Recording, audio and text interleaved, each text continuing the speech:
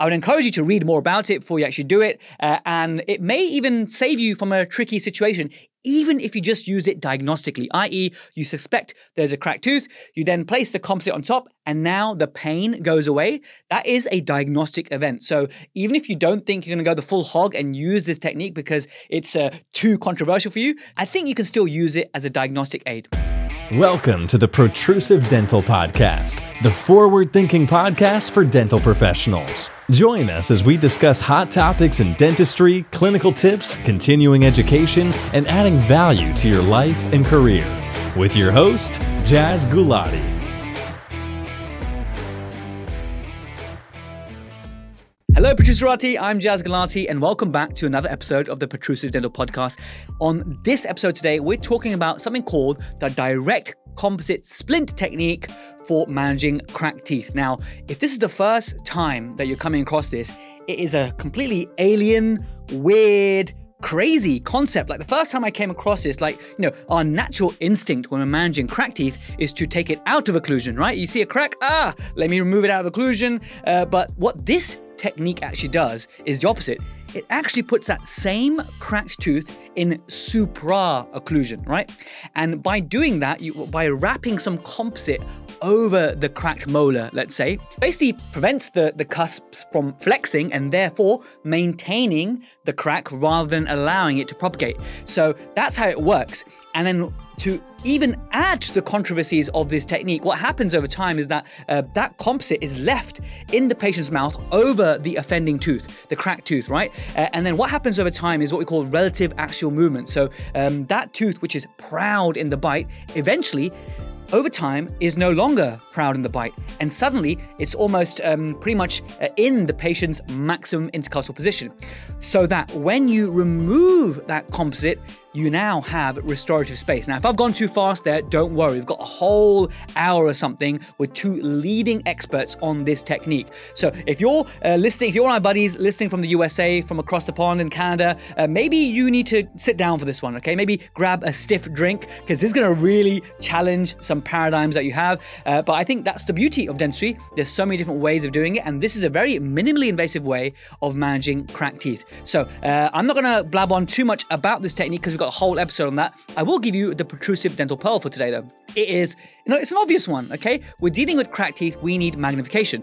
So the reason I'm putting this pearl in now for episode 98 is one of the top 5 most common questions young dentists ask me is about magnification. And specifically, it's like, hey, Jazz, do I go for 3 times or do I go for 5 times? Or do I go for 5 times or do I go for 7 times? The answer is super simple, okay? You need to go for as much as you can and as much as you can afford. Magnification is like a drug. I say it over again. It's like a drug. You want more and more and more. I'm on 7.5s now, and I do everything with it. I even do children's checkups with my 7.5 magnifications. It does not leave my face, and I love it. And if there was, like tomorrow, if the same company I bought my loupes from released a 10 times, I'd probably get it, right? Yes, there's a whole thing about, maybe the next step is a scope. And I've tried a scope and I enjoyed using a scope, but in my surgery at the moment, it's just not feasible, it's not possible. And also the whole thing about being an associate with a scope and that kind of stuff, which I totally respect. I know some associates have their own scopes, which is awesome. But talking generally speaking, most of us will have a good pair of loupes. So the pearl is, get the largest magnification you can afford and you think you can sustain. So if you are deciding between 3 and 5, go for 5. If you decide between 5 and 8, go for 8, Go for as much as you can. One tip that Pascal Magnier shared at the BACD conference recently is, and he shared it based on the findings of a paper, is the probe itself, a sharp probe, has got the ability to feel a resolution of 40 microns. Okay, that's like the resolution of a sharp probe, whereas our human eye is at 200 microns. 8 times magnification is at 25 microns. So when we're dealing with cracked teeth, you want to use something with a resolution ideally superior to your sharp probe. So that's just another reason to go for as much magnification as possible, and you will adapt. Don't worry. I know many dentists are concerned or worried about not being able to adapt, but I think you will. I think almost everyone does. And usually most people regret the fact that they didn't go for higher magnification. So in a nutshell, go for the highest magnification. So important, especially when we're looking for cracks. Anyway, let's join our guests, Dr. Subir Banerjee and Dr. Shamir Mehta, who are absolutely brilliant pioneers in this field of managing cracked teeth with this technique. They've contributed to research in this as well. So the papers, of course, will be on the blog and on the Protrusive Dental Community Facebook group. I'll catch you in the outro. Welcome everybody to this very rare live Protrusive Dental podcast. Today I'm joined by Professor Shamir Mehta. So congratulations on your professorship. We'll talk about it in a second. And Dr. Subir Banerjee, two absolutely great people in restorative dentists. And I'm really excited to share what they have today about the direct composite splint technique for managing cracked teeth. Let's start by welcoming our guests and give them a warm welcome. Professor Shamir Mehta, tell us about yourself, where you're working at the moment. Tell us about the PhD that you told me that you recently did. What was that on? Thank you, Jazz. It's a pleasure to be involved with this podcast. So, my name's Shamir. So I do a number of things. I'm a practice owner in Northwest London and do a little bit of practice. I'm the senior clinical advisor to the GDC largely with fitness to practice. I am Subir's deputy with the MSc in aesthetic dentistry at King's, which we've been working together on since around 2009. And more recently, I've been appointed a professor in aesthetic dentistry at the College of Medicine and Dentistry, which is with the Ulster University. So it's a bit of a varied week. I've recently done my PhD in toothwear in Nijmegen as part of the Radboud Toothwear project in the Netherlands. So that's me. Yeah, well, I've seen so many of your publications, including Dental Update and a few papers that are very, very practical, very helpful things that you share all the time. So very, very excited to share those nitty-gritty little details with you. Subir, I was just telling you before we hit the record button that I'd seen you lecture in a small room in a pub in Twickenham in about 2013, 2014. You inspired me that evening, showing me what's possible with composite resin. I've seen you in even bigger stages, the BDA, on a massive big screen showing your beautiful work. Tell us about where you work at the moment. How much teaching do you do, and a little bit about yourself in general? Oh, thank you very much for a very kind introduction, Jazz, and I'm admiring your mastery of the technology, I have to say. And my actually bread and butter is in general practice. I'm not in Ealing. I've actually been in the same practice ever since I qualified, so I've kind of been there ever since. So that's where my bread and butter is. As far as my academic area is concerned, I've been teaching at King's for about just over 20 years or so. I used to teach on the prosthodontic program, then I'm the director of the MSc Aesthetics program that Shamir mentioned to you. And I've also got my own private teaching academy, the Academy of Dental Excellence, on which we run some diploma and master's courses for restorative and aesthetic dentistry. I'm an associate professor at the Department of Prosthodontics at the University of Melbourne in Sydney. So I've been kind of very varied background academic. I've always been partly an academic, but I have to say my bread and butter is in practice, in general practice, and that's where my passion is mostly. And yes, I do remember meeting you in the pub, which is kind of likely location to find me mostly, but but not all the time, I hasten to add. But yes, I do remember that. Subir, are you a cricket fan? I'm a big cricket fan indeed, yes, and I used because I remember you were running this occlusion course together with the IPL, and I just love that concept, which really caught my eye at the time. Did that ever go ahead, or did COVID get in the way? COVID got in the way of that one. The idea was to actually hold an occlusion course and a restorative course in Mumbai. And at the same time, to actually combine with some the Mumbai Indians fixture, but then COVID got in the way, so we might relive that at some stage late in the. Please, Subir, do that. I will support you fully with that. I will come and I will get as many of the Protrusive to come with me as possible. I'm a huge fan of cricket. It was good to see India win today. I'm sure you watched it as well. But yeah, so we could easily spend the whole podcast talking about cricket, but we won't, because today we're talking about the direct composite splint technique for managing cracked teeth. So many people listening, watching right now, will never have heard of it. Some people will have seen it and heard of it and thought, what the hell is this? That was my initial reaction, no offense, when I first saw this. Like this, it just seemed very counterintuitive, right? But then when I actually did it myself in practice and I saw that, hey, actually, this is pretty clever. And then some people may be well-versed in it. In fact, Zain sent a question in, which I'll ask later. So he's been using it and he's found a few challenges with it. So we got 3 or 4 different groups of listeners and watchers. So let's just start with the very, very basics. Either of you wants to go first. What is the direct composite splint technique? Well, I'll let Shamir answer that one. Actually, go. Well, it's a technique that actually evolved. We were just discussing before the session. I used to see a lot of cracked tooth syndrome in my own practice, and it used to cause me a lot of difficulty in that, diagnosing was a challenge, treating it was an even bigger challenge. And, many years ago, Subir and I both used to teach in primary dental care at King's in Denmark Hill. And I remember one Friday lunchtime, I was sat with him and, thought that, asked him, how do you go about managing this? It's really, really difficult. And then, we got chatting and, how about this? And essentially what this technique is, it's a minimally invasive way of managing cracked tooth syndrome. And this technique involves placing composite resin over a tooth, like an onlay, if you like, in supra-occlusion. And it can be used before it's bonded to help diagnose the condition. And then it can be used to help manage the condition as well. And the beauty of it is that where it's successful through the process of the intrusion and extrusive movements that take place, it creates the room to put a definitive restoration without having to do very much by the way of any reduction to the affected tooth. So it's a way of diagnosing cracked tooth syndrome and treating it. Let's explore that, because what you've covered there is in a beautiful way, a very short way. You've covered the whole technique. Let's break it down into its individual components.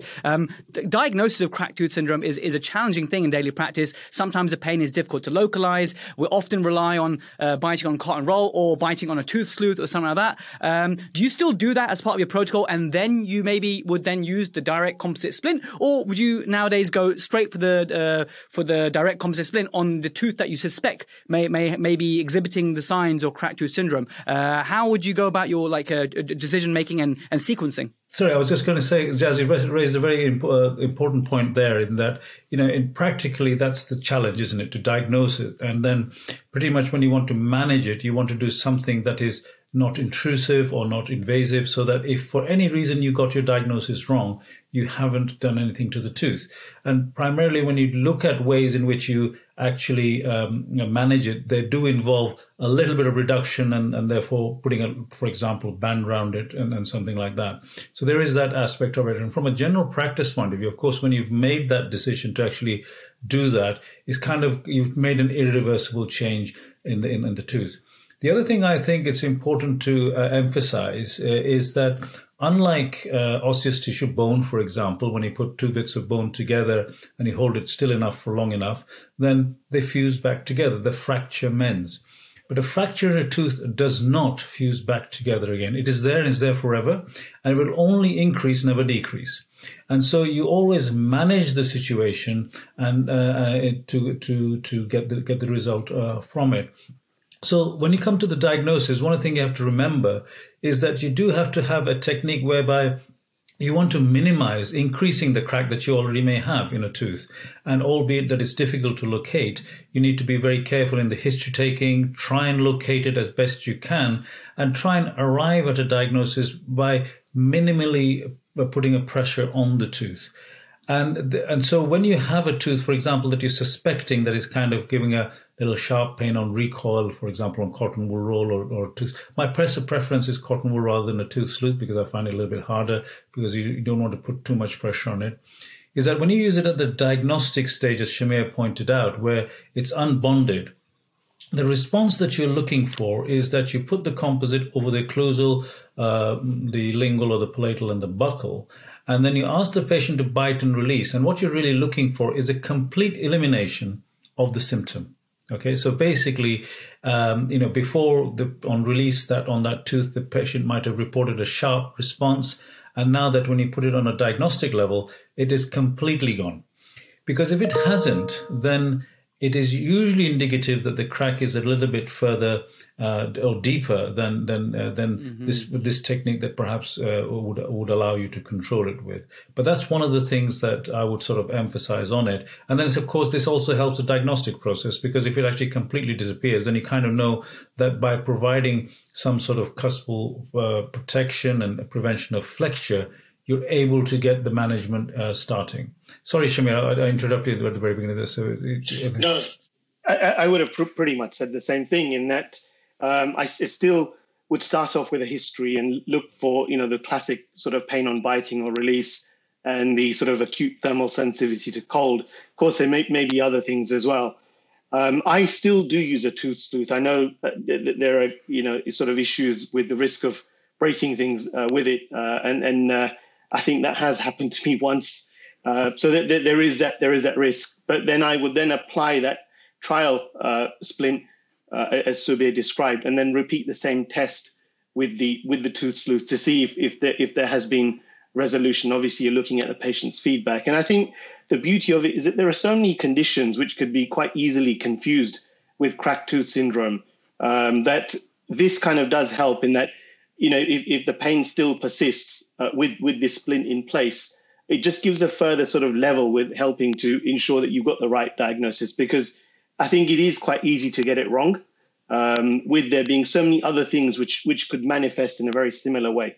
And of course, the other thing to add to that, I was going to say, is that the evidence shows that when you have a fracture, as soon as you put a burr to it or you take any reduction of tooth, there is a high probability, around about, I think, 26% of teeth then going into the sort of endodontic exposure, endodontic requirement, pulpal intervention. So when you have a technique whereby you don't actually have to open the tooth up, there is that advantage and with it. So that was essentially a conservative way of managing something in the process, which could be applicable in general practice.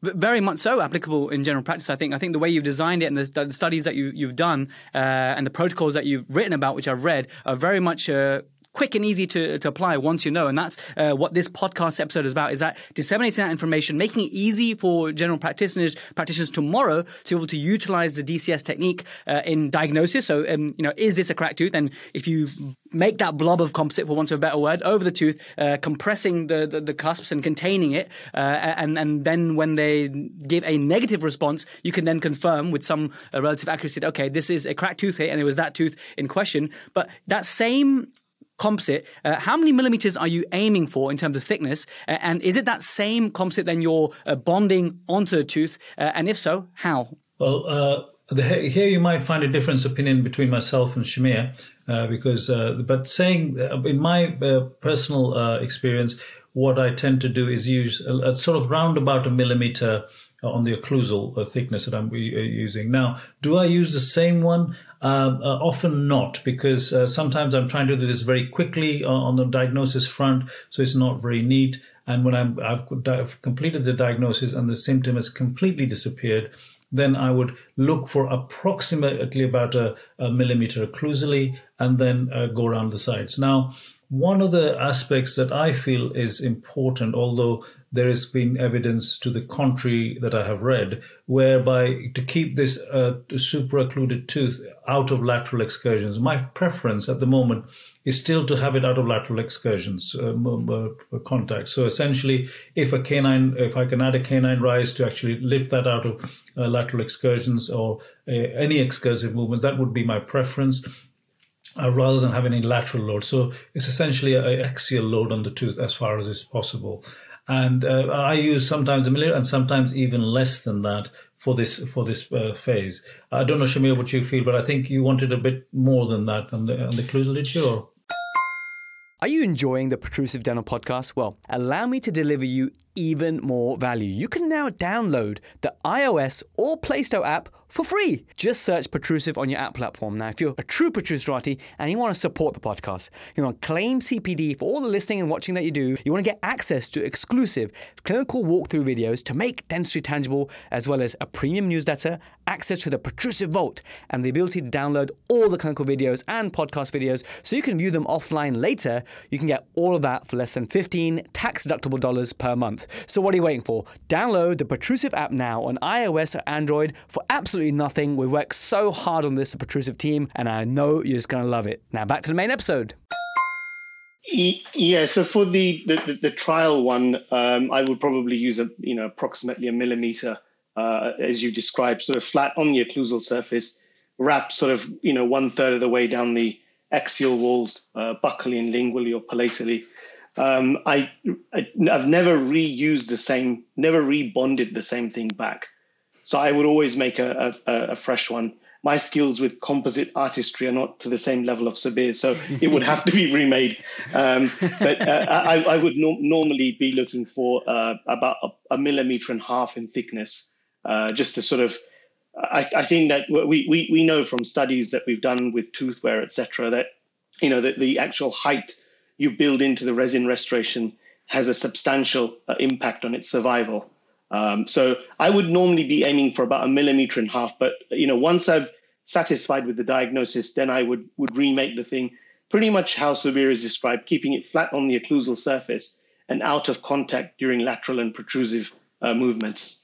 That's the thing that initially confused me when I first read about the technique, because in my mind, only a few years qualified at the time, I thought, wait, how is that possible to build something in superaocclusion, but then also have it out of excursions? But then when I actually did it, I found that, okay, when the patient does excurse and you mark it up and you mark up the centric stop, well, if you just get rid of the lines and keep that one dot, sometimes it just works out. But you also raise a good point, Subir, that sometimes you may need to add a canine riser. How often does it just work out, and how often would you actually have to add further anteriorly to aid that disclusion? It'll depend on the occlusion that is at the moment, depending on the existing canine slope and the existing slopes, cuspal slopes that you have. So it's very much dependent, but it's something I feel that needs to be checked. And one thing about canine risers, which I think my experience has been, is that sometimes when you add a canine rise, if you add it inappropriately, in other words, it's too much or it's beyond that, if you like, threshold of tolerance, then the composite tends to wear off very, very quickly. Whereas when it's within tolerance, it tends to last for a long time. So if there is some canine wear, then it works best. Then it can kind of almost dictate the fact that it's going to be all right. And if there isn't, then you might just be a little bit prepared for the fact that that composite that you've added to give that disclusion might actually chip away or wear away really, really quickly, and therefore you'll have to come back to the splint. In other words, you don't put the splint and forget about it. You have to monitor the response. So I couldn't tell you sort of a number on this, but it's quite surprising that the number of times you have to raise it on a canine rise are not that many. But it will really much depend upon whether it's a class 1, class 2, what sort of, whether it's the lateral guidance is shared by a group of teeth or not. And whether or not there is the slopes of the cusp that are involved. So it's be a combination of those factors. So if I just pick up on that, in the actual study that we did, there was a sample of about 150 odd patients, and Subir is quite right that the number there was only 12.5% or so of the sample where we applied a canine rise. So it's a sort of my experience anecdotally as well. You don't end up placing it that frequently. And that's got it kind of benchmarked in the study data as well. And that's good. That's what we want as GDPs. We want something quick and easy in that emergency appointment when they got a cracked tooth, and to not have to add another additional thing and explain to the patient. That would be quite helpful actually to be able to do that. So when I've done it, it has just worked out that on excursion, because of the cuspal slopes were in my favor, I was able to avoid it in lateral excursions. Now, can either of you or both of you just describe the exact protocol because a lot of times cracked teeth involve amalgam restorations. So are you aerobraiding the amalgam and then you're using, a universal bonding agent, and then you're just building it and molding it using a flat plastic, or is this under rubber dam, or is it not? Just describe the workflow and the protocol, if that's okay. Well, for me, if I'm kind of facing an amalgam restoration, then yes, you can aerobraid the amalgam and then you put it over the top of it in the first instance, and then that would sort of give you the emergency scenario, the control, because then you would actually want that patient back, and then once it is kind of settled down and you confirm the diagnosis and the response to what the therapeutic measure that you have applied is working, and that's when I would take the amalgam out and then proceed to do the restoration. Hopefully, because I've got the occlusal height, be able to restore that. So that would be my protocol if there was an amalgam in the tooth initially, because usually when you're seeing this, you're seeing it at a time of day when you want to get the patient comfortable and relieved. So you kind of I would aerabrate the amalgam and then go over the top. And if it's an MOD amalgam, I would leave of course, because it's just going over the occlusal and the outer surfaces, the amalgam stays. But then on the return visit, when we are confirming, then I would remove the amalgam and restore it accordingly. So that would be my protocol of doing it. Otherwise, if it was a tooth that was completely unrestored and there's no restoration in it, then of course it's a question of aerabrating the enamel, making sure it's sort of nice and clean. Isolation is good, and then of course place the bonding agent and place the composite on top. My personal preference for bonding still is the 3-step technique, or you can use a 2-step technique rather than the self-etching ones. That works better in my hands. And of course, enamel bond is very predictable, as we know, and the more enamel we have, the better.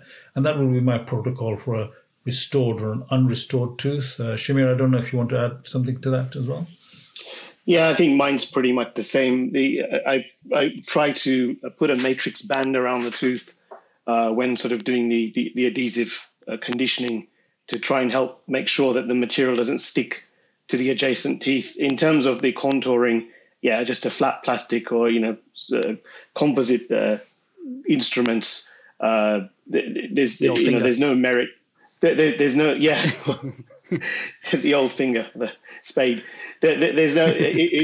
It's kept fairly basic. There's no real attempt to sort of make it look anything fancy. And as long as it's splints, the fracture is in the right location, and obviously has to be kept flat to try and help sort of putting those lateral loads on the tooth.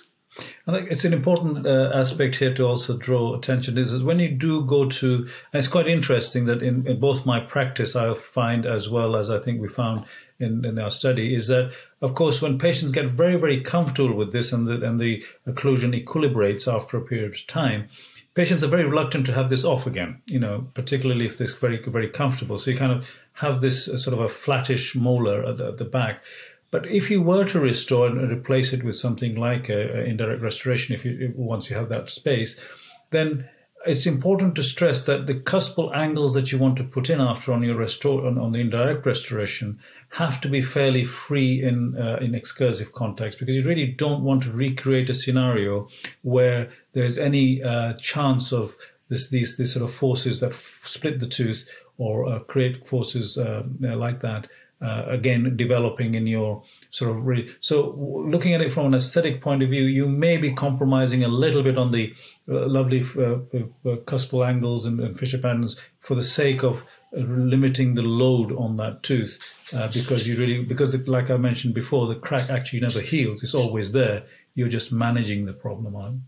I'm just going to acknowledge that Vimal's been asking some questions on the live, and I will get those very shortly. But just so in the interest of the workflow, so thanks for describing the step-by-step. Now, if you've placed this, according to the research you've done, how long do you typically need to wait before you are happy about the pulpal diagnosis and the diagnosis that the pain's now gone and you can proceed? And also, just describe what you mentioned before, Subir, about the relative axial movement. It's almost as though, in my mind, it's as though the supra-occluded restoration and the tooth itself is intruding, and then that gives you the space to add your cuspal coverage, so you can be very minimal.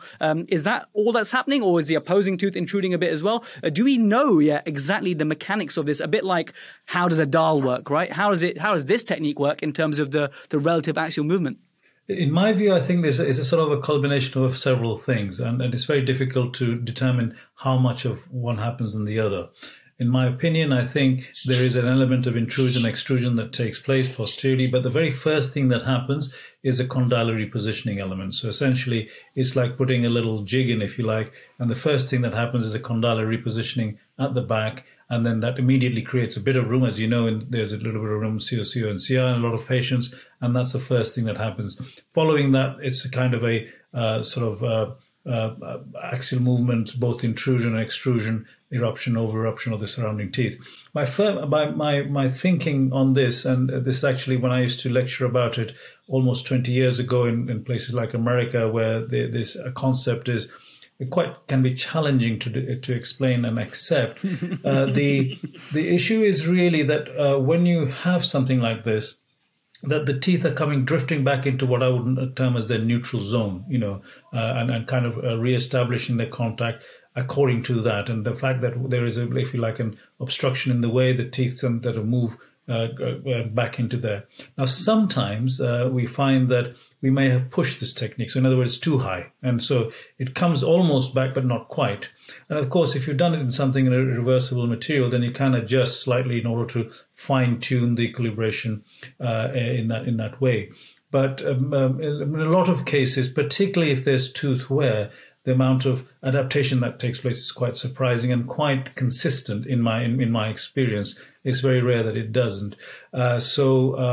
That would be the kind of criteria there for it. So it's a combination of movements. I think initially it's a condyle repositioning, and then it's a combination of the intrusion, extrusion of certain teeth. And of course, there is no permanent increase in the vertical of the patient at all, because it sort of reestablishes back into it. That's what Dahl's work actually kind of showed. And then you can establish that. But the proviso is that sometimes if you've just overshot the threshold in the tooth, and some of the teeth do not restore back, and the time frame you're looking at is around about the 3-month period when these sort of things happen, then you may have to adjust the occlusal of the composite. To answer your question as to when you would replace this composite, like I was saying to you, pragmatically, what happens, a lot of patients resist this change. And sometimes if they do, if you've used a nanohybrid composite, which is flat and they're not worried about the aesthetics, I have in instances left it behind and then carefully monitored and made sure there's no wear. And to be honest, it's a sort of a safe default position to be in if you kind of control the situation like that. If not, round about I would say the 2-month limit is where you would look to sort of replace it if you wanted to. But I have a lot of cases whereby once managed, very few patients do not take it to the next level. It's a bit like some patients when you used to place the ortho bands. I know some practices still do, and then they like it and they don't want you to then place the crown or the indirect restoration because they're happy to have this ugly ortho band on, but it's got rid of their symptoms. So very much in that way. Shamir, did you want to add anything to that in terms of how long to wait in your experience? Yeah. So in terms of our study, which is obviously based on our own experience, my sort of thinking is, normally would say to patients that, look, if you're not happy with anything, if there's symptoms, let me know straight away. Usual review period initially would be 2 weeks. And what we found in our study is actually where all the problems were, they kind of happened within those first 2 weeks. So we had about 20 patients, of which 16, they had developed irreversible pulpitis or the fracture had progressed to a complete fracture. And those patients, those were identified fairly quickly.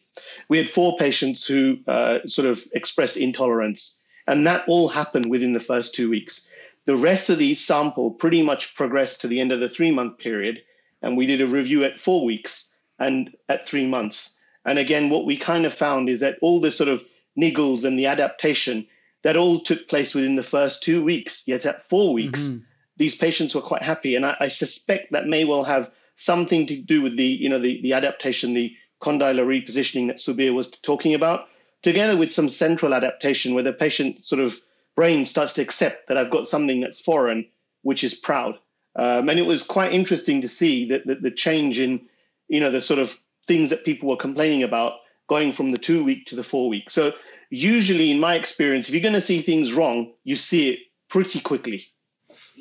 Yes, and I think Shamir hit upon something quite important. That is patient management, because the patient have to be carefully managed to see what to expect here. Because to them, of course, you've just explained to them that this tooth is cracked and you're making it high, and the first thought that's going through their mind is, well, this is a little bit counterproductive, isn't it? Counterintuitive rather. And it's just basically the management scenario, because of course when you make that tooth high, the forces on it, the general bite forces actually are reduced on it because of the fact that it's a sort of if you like, an interference in the occlusal system. So there is that aspect, but. Could you describe, Sabir, what you actually say to patients, if you don't mind, because you touched on it? I'd love for you to just give me like your 1 minute spiel on what you warn the patients. I mean, I know Shamir said if any symptoms arise, any issues, let me know. But is there anything else you say in terms of fine chewing movements may be affected? Take some painkillers. I don't know. What is your spiel? My spiel in practice is once I've identified the tooth and I kind of confirm the diagnosis with the patient, as if this is what has happened.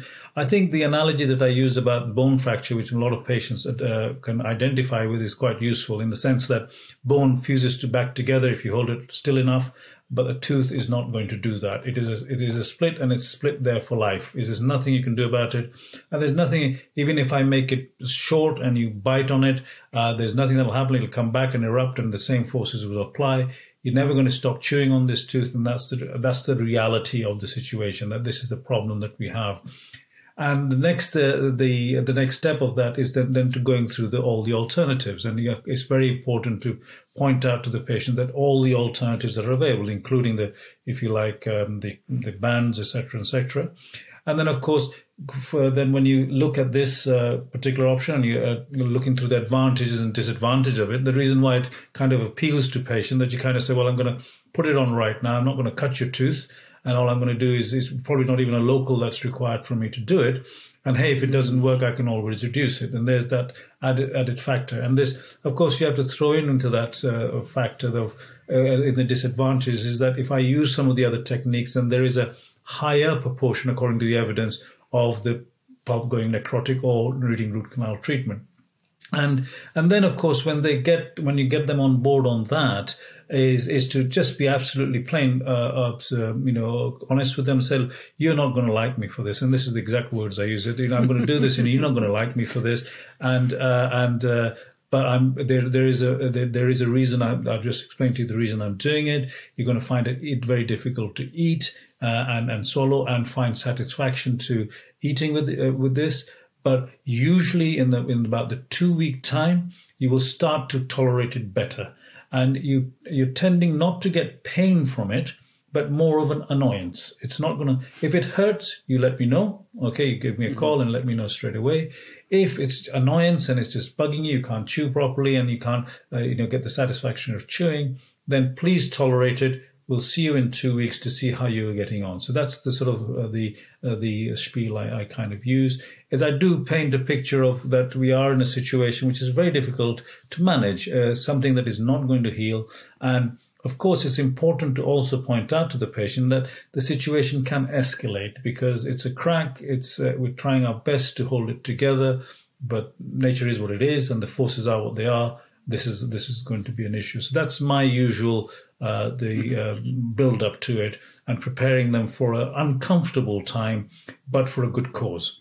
And that it's also the fact that it is got a reversible element to it, and I haven't cut the tooth, which is if you like the seller of it, and it's tooth colored, and it's not, then they're not looking at something that's metal.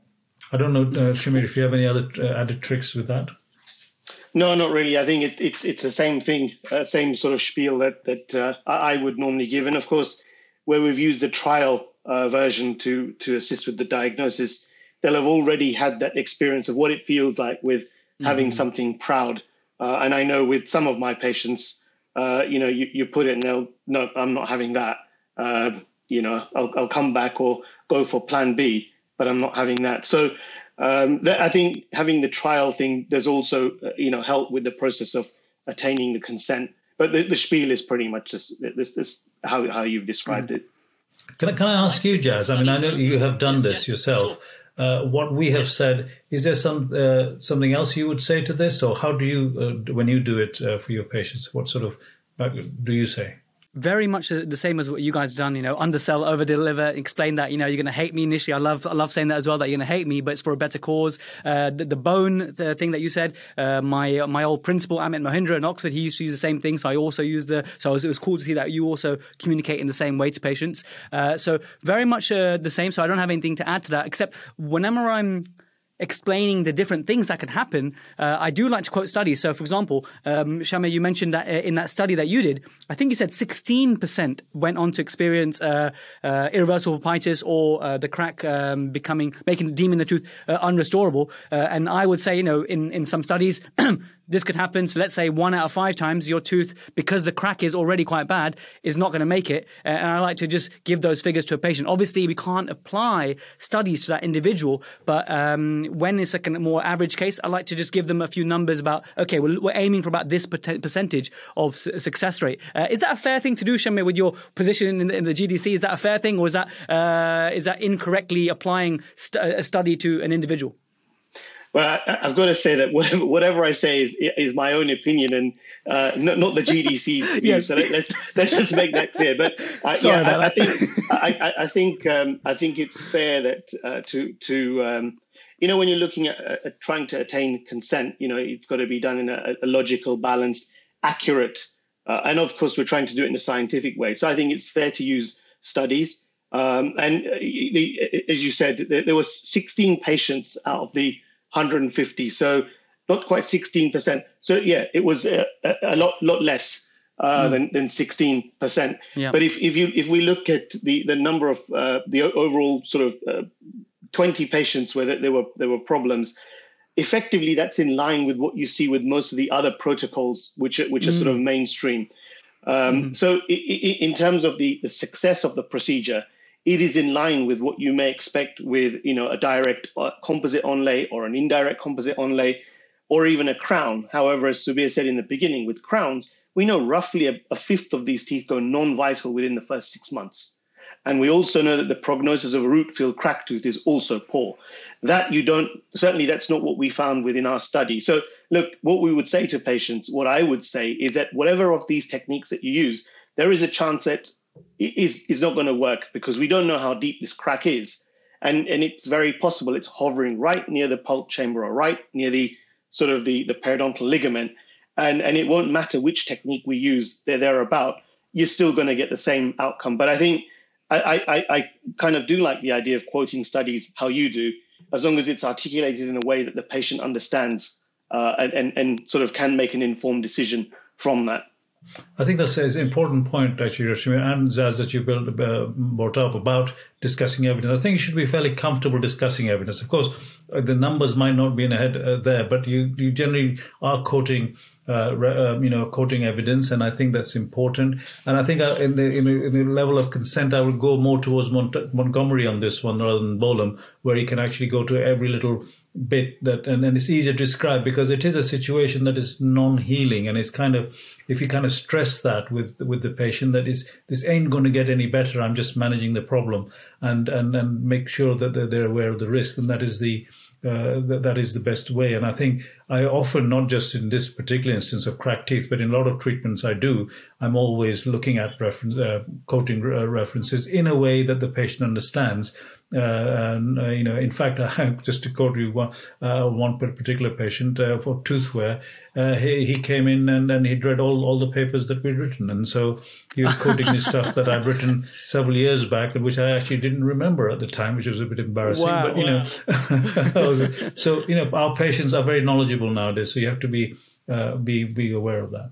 I mean, I have an episode out with Karina Patel all about I hate cracked teeth. And we talk about, she talks as an endodontist about management of cracked teeth. And it was a very generic cracked teeth episode. But it's one of those things where I can't emphasize enough. Now, I know you guys have done it as well, where we as a group cannot emphasize enough the importance of really over-egging the communication part in someone who's got a cracked tooth, because it's something that can be a source of stress for a dentist. That, they intervene, and then a condition that was always inevitably going to get worse because of the nature of a crack does get worse, and then the dentist ends up owning the problem rather than the patient. So those younger clinicians watching, listening, when it comes to communication and cracked teeth, you have to do your due diligence and have to spend that, even if you're going to run a couple of minutes late, just in a calm tone, explain that, okay, there is a crack, it may get worse, and that's the reality of it. We're trying our best, but there's this could very much lead to tooth loss as a worst case scenario. Just in the interest of time, we've covered so much ground, which is fantastic. I have got some questions in as well. Before we do that, I'm just going to finalize the sort of the clinical protocol element, which is, imagine you've put your direct composite splint on. It's been on a lower molar, on a lower first molar, let's say. It's been there it's got past the 2 weeks point. It hasn't dropped off. The patient's tolerating fine. You haven't needed to do any adjustment or anything. You see the patient again in 3 months, and now would you find that in your experience that the bite or all the other contacts have fully established, or would you find that they're almost established but not quite? And then the second part of that question is, when you flick off or drill off that composite, how much space do you usually get? So of that 1.5 millimeters, do you find that you have got 1.5 millimeters or around about a millimeter to play with? In my experience, it varies between patients. By around about 3 months, I'm kind of finding all the other contacts reestablished. In my experience, is the 3 months, and probably about 6 months is probably the longest I've seen it personally. But I do believe in the literature that it varies, in that. But I think after the 3 months, if I haven't established all the contacts, I'm maybe looking at adjusting the splint a little bit until I do at that kind of level. So we're looking at that. Of course, we make a note of what the occlusal contacts were before we started, and which teeth essentially hold sim stock, if I was to be pragmatic about it. As to amount of space that's left behind for the ones that we've taken away, it's about that. I think it's you kind of if you have placed a sort of a millimeter half of composite on it, then by the time, if you are doing something in the sort of within the 6 months to a year limit, then you're probably not seeing a lot of wear of that composite, so you'll get a lot of that space. They'd never ever fall off because you're bonding to enamel. So that I've never had a scenario where they're actually fallen off at all, because you're bonding very well to enamel, and that's fine, and that's what you get. And of course, if you are also manage the patient, I tend to sort of prepare them for a crown, which is, or rather an onlay, not a crown, which is going to be a little bit sort of bulky on the platel and the buccal aspect because of that contour, because I really don't want to cut tooth after all of this. I'm just going to sort of polish the composite off in there. Now, the difficulty comes in how you provisionalize this in that interim that it takes you to make the indirect one. And sometimes I find I add to the opposing tooth, or you can actually, if you book it with your laboratory soon enough, then you can actually get the onlay back as soon as you can with it. Or if you've got a CAD-CAM, I guess that is it. But although I don't have an experience in CAD-CAMing it, but that's another way of doing it if you want to do it. The difficulty comes in that interim stage as to managing it for that period of time. But that's my experience on it. But like I say, a lot of patients, I've kind of, what I've done a lot of the times is actually just contoured the composite into making it look prettier, occlusally, rather than having it flat. And that's a lot of the time that I do. But that would be my observations on it. And my of choice is gold alloy, but a lot of patients don't want that. But the lithium disilicates, you're really looking to bond onto the tooth again in order to restore the integrity of the tooth. And I'll let Shamir take over now with that with that his point. Yeah, I mean, my experience is fairly similar. If we go back to the study, in 97% of the sample, the contacts were established, and this is checked with shim stock within that 3 months. So we know that it is, with good case selection, it's fairly predictable based on this.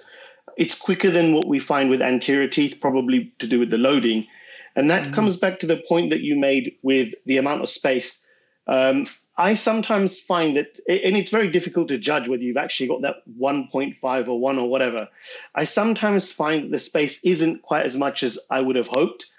And I suspect, and this is when I've spoken to colleagues who've used this, I suspect there may well be some element of wear of that composite, which may also mean that the contacts are establishing a lot quicker posteriorly than what we see anteriorly, where you're looking at a longer time. Certainly with the Dahl studies, they're sort of 9-month period, whereas this is a lot quicker. So I think that there may well be some wear and tear of that composite that takes place. But again, as Subir has sort of alluded to, more often than not, I will just replace it with a new direct composite, which will look a little bit nicer than what's already gone on there, rather than I've found that the provisionalization and what happens in the interim leads to more headaches. And it's a case of you sometimes learn from getting it wrong and getting your fingers burnt. So essentially a direct composite overlay? Yes. Essentially. Okay. So you kind of just basically refine what you have there, because a lot of it is still bonded, especially if you bonded it correctly in the first place.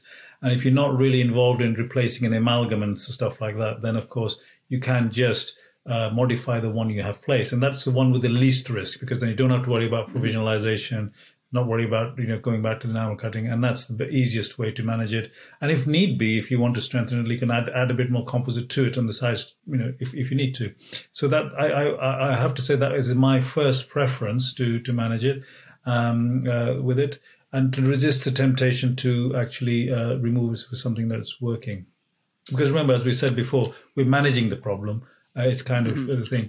The other thing to add to this whole management scenarios, and then just sharing a little bit of my experience here, is that with this scenario and the thing that I specify to my patients is that I'm taking the least step possible to get the result that I want, And so when you're managing a cracked tooth, it's important to take it in steps like that rather than go straight for the endodontics, as well as, start following the crack endodontics and doing it. Sometimes, and this allows that to happen in a more controlled way.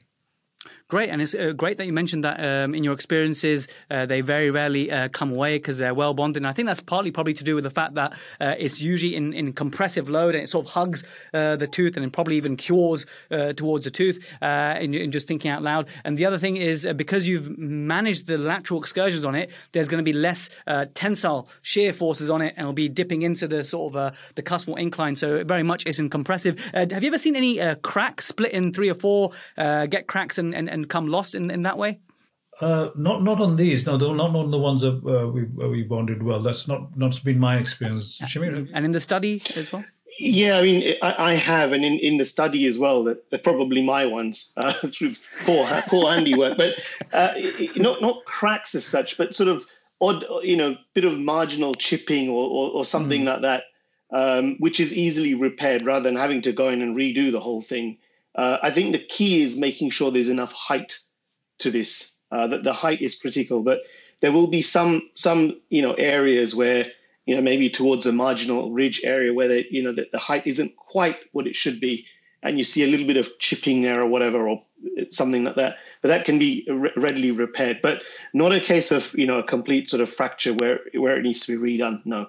Okay, great. Well, we've reached that point now in the last 13 minutes. We'll just take some questions. So if anyone's watching at the moment, either on YouTube or Facebook, and you've got any questions, if you're on YouTube, please come on Facebook, because I'm not reading the YouTube comments at the moment. I'm just reading the Facebook ones. But I've got some questions from beforehand on our Facebook, on the Protrusive Dental Community Facebook group. So question 1 will go with Shweta. Wouldn't keeping a painful suspected fractured tooth high add occlusal load on the single tooth and make the periodontium sore and worsening the pain? So this is like the very classic instinctive response of a dentist who comes across your study and your technique for the first time, right? And those thoughts definitely went through my head. But Subair, you already mentioned before, it's a bit like those studies where they've introduced an interference. They found that patients were bruxing less and they were actually chewing with reduced EMG forces. Is that what you do? Is that what you think is going on here? In my view, yes. In fact, it's not just Shweta that sort of had this heartache. Our reviews of the article, I know, on hindsight, had the same sort of, when it was published in the Journal of Dentistry, had the same sort of anxiety. And just to reassure that I did receive the written communication from quite later on after the article when research was published, as to how this phenomena doesn't have that effect that you mentioned. 2 things there. It tends not to happen because of the rationale, the reasons you mentioned, and that's what a lot of the studies are showing. And of course, this is also a technique whereby you can actually reduce it as well. So in other words, you can reduce that composite down. The main issue, the reason why it works, is because you kind of eliminated the primary reason why the symptoms are there, is where the tooth flexing. So by doing that, but yes, it sounds counterintuitive, but interestingly, how your own body actually protects against that load. Shamir, anything to add to that?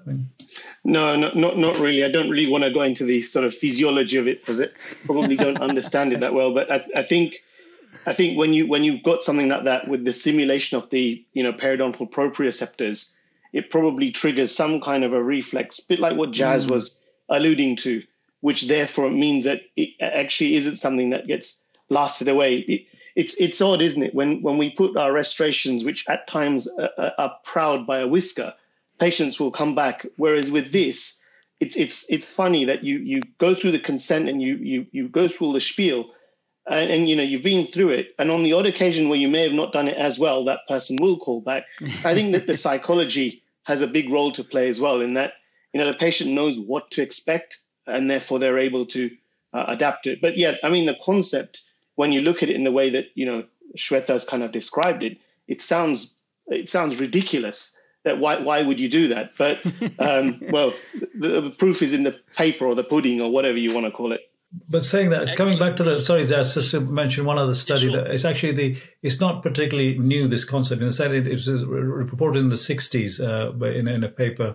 The reference, I forget on the top of my head, but essentially it's where a particular tooth was put in super-occlusion, and how essentially that the equilibration took place. So it's not really something that's absolutely new. It's being done there, as well as other studies. Now, of course, the bit that's new is this effect that it's a cracked tooth. That's the main challenging bit with this bit.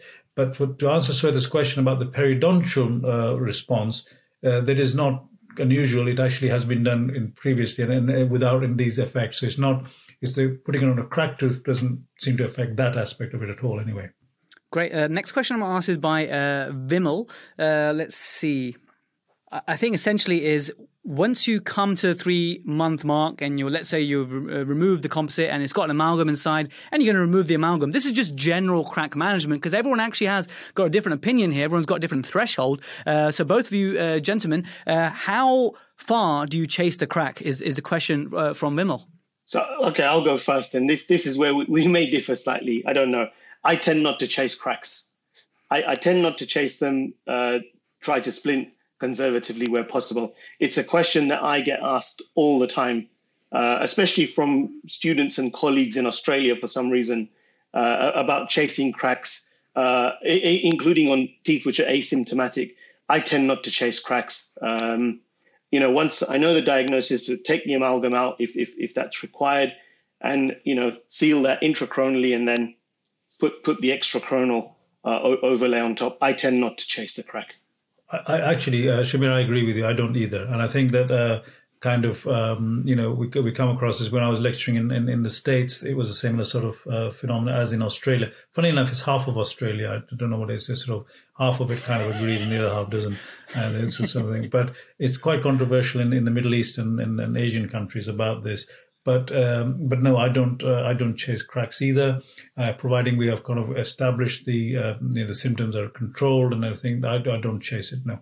With me, gentlemen, I went through a phase of, at the beginning, very early on in my career, thinking that was the right thing to do, chasing cracks, just because that's what I was taught by the certain mentors I had or clinicians that were teaching me. Then a chap called Pasquale Venuti, who I'm recording with on Saturday, he gave a lecture and he said that the most dangerous part of the crack is the part that you can't see.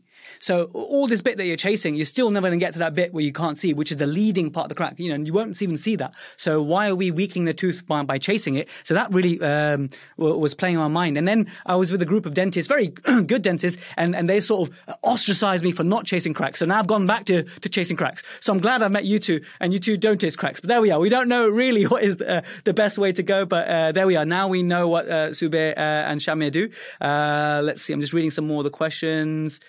Just for contact points, what bands do you like to use to get good contact points? Let's say, Shamir, you're using your direct composite overlay technique. Any preference of bands to get good contacts, I think is the question, really. Yeah, I like using the Garrison sectional matrices, which are Teflon-coated, dead soft matrices. I've been using them for quite some time now, and that's my personal preference. Certainly for doing standard, regular composite work, I've used those as well. Stopped using circumferential bands, which are not good for cracked teeth as it is anyway, a while back. Yes, my preference is the same. It's a sectional matrix band. Garrison is the ones I use as well.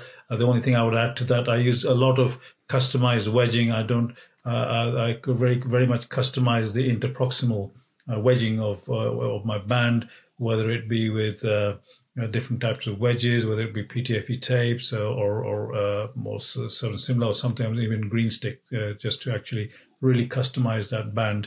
Wow, I've never heard of green stick being used in that way. Pretty cool. They're showing my age here, aren't I? Excellent. Fine. And I've just got one last question. There are a few more from Vimal, but in the interest of time, I'm just going to ask one more before we wrap up. This is from Zain Rizvi, a really talented young dentist. He says, I found patients just don't like how it feels. What's the best way to get around it? Is there anything more than just patient management and communication and underselling and over-delivering? Or have you got any little tricks up your sleeve to make it feel more comfortable for patients? I think the explanation as to the non-invasive nature of what works with me, in the sense that, all the other things I've got to offer are invasive, and the fact that the most likely that I have to put a local in usually swings it my way as well. They say, well, I don't have to give you a local for this one. What do you think? And the reversibility of it. And I think the combination of the reversibility and the uncertainty of the diagnosis and the managed prognosis of it kind of swings it in my favor. But yeah, I mean, mainly it's this fact that I have to say that all the other ones are very invasive. But at the end of the day, it's about informed consent, and the patient will have to consent to the treatment. So that's important. And they may, if they've made, as Shamir refers, some patients don't like the idea of it being high, and so we have to do something else. Yeah, I guess from my perspective, it's pretty much the same, other than what I can do with this is treatment there and then. Whereas before it would usually be if there's sort of an amalgam or something, I used to splint it with direct composite as an interim measure. I can't use orthodontic bands or copper rings, or it would be a provisional crown. And again, I used to really struggle with getting those teeth numbed up. I remember when 20 years ago, putting temporary crowns, provisional crowns on these teeth, trying to get these teeth numbed was really difficult. And I think patients like the idea of, well, if I get it treated now, and also the fact is, if I can't see them straight away, it may take a week or two. The crack may progress, things could get worse. And I think the selling point being that, well, something can be done now. And look, hey, if you've got problems, come back tomorrow and we can take it off and we can look at plan B. That seems to be the thing that sort of flips it. Doesn't always work, but that seems to flip it. As patients sort of saying, okay, fine, well, let's give it a go. The other thing that also is supportive is the fact of the diagnostic element. If you put the diagnostic in the patient themselves experience the completion symptoms being gone, which they did experience a second ago, that often sways them as well, because it's kind of, well, that worked, the pain is gone. And yes, it feels awkward, but as hard as I bite, it doesn't actually hurt anymore, as they were doing. Because I don't know if you ever suffered from a cracked tooth, but the pain can be quite unnerving. Excuse the pun, unnerving sometimes, where it kind of actually shoots into the jaw, and so you're almost worried about biting, and they suddenly think, oh wow, I can actually really put pressure. And then sometimes that convinces them enough. So the diagnostic element is quite an important element, both from clinically as well as patient acceptability point of view. I suppose the other thing that we have is that we've probably been seeing the same patients for a long time, which is a communal theme. And I think that trust element probably has a role. And that may well be, I think, Zain, you said, with a younger practitioner who may have not had that same level of history with that patient. And I think that trust thing, certainly even when using Dahl with the tooth wear cases or whatever, I think it does. I think has got a role to play. Very fair point. Gentlemen, the time has really flown by. It's been really great to have you guys on. I really enjoyed this chat. The hour went really quickly. Just like when I asked you in February to come on to the show and we booked for November, and how quick November came by. You two are the busiest people I know. So it was really great to finally have you guys on. At the end of the show, I usually like to find out where we can learn more from you. If you have any courses, a website, because a lot of people listen and they, you know what, I like this person. If they've got anything educational, where can I read the papers, etc., etc. So, Shamir, tell us, where can we learn more from you? Are you running courses? I know you're really big on tooth wear, that kind of stuff. Yeah, I mean, both of us teach at King's on the MSc in aesthetic dentistry. I teach at the College of Medicine and Dentistry on their MSc in restorative. I tend not to do too many courses and stuff outside of that. Yeah, we do a fair bit of writing. We've written 2 textbooks. As well. Subir is probably does a lot more hands-on stuff than what I do. Yeah, I mean, apart from King's, I've just launched my own diploma and master's program with the University of Portsmouth. So We're recruiting for March of next year. So if anybody's interested, do let me know. This is a Master's in Advanced Aesthetic and Restorative Dentistry program, which you can actually do a diploma in with us, where I teach along with my faculty, and then you can take it to a Master's with the University of Portsmouth. If you want a Master's in Aesthetic Dentistry from King's, of course, I manage that program as well. I've stopped doing shorter courses. I do lectures here, there, as you've mentioned, Jazz, but I prefer structured learning. I always... I'm always a big advocate of that.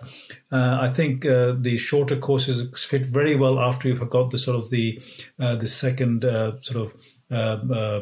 foundation of the postgraduate structured learning. I think so. You have a structured learning at undergraduate level, then you have a structured learning at postgraduate level, whether it be towards specialist or in general practice, and then from there on, you can really then add to your skills by adding short courses, going around the world and listening to people speak. So I'm a big proponent of structured learning at the postgraduate level. I think that has to get the whole picture. Whenever I run short courses, it's very difficult to give the full picture. So we've always kind of done that, and I think that'd be my big thing on it. Do it structured, and just invest time. It's worth it. It's sort of pays off in the end. I still really want you to think of IPL 2022, and if you can do it in Punjab and not in Mumbai, that'll be even better, so I can be there to watch the Kings 11 Punjab play. But yeah, gentlemen, it's been an absolute pleasure to have you on. You've been absolutely fantastic, really great to learn from you both. I'm just going to end the live video on Facebook, but goodbye Facebook people. Amazing. So yeah, that was absolutely fantastic. I really enjoyed myself. Thanks so much for coming on, gents. So there we have it, this crazy, weird technique called the direct composite splint technique for managing cracked teeth. Check out the papers. It's too controversial for you. I think you can still use it as a diagnostic aid. Anyway, hope you enjoyed that, and I'll catch you in episode 99. Oh my goodness, we're approaching 100. I've got something special planned for 100. You knew I would, right? You knew I would. Okay. Anyway, I'll catch you soon. Same time, same place. Take care.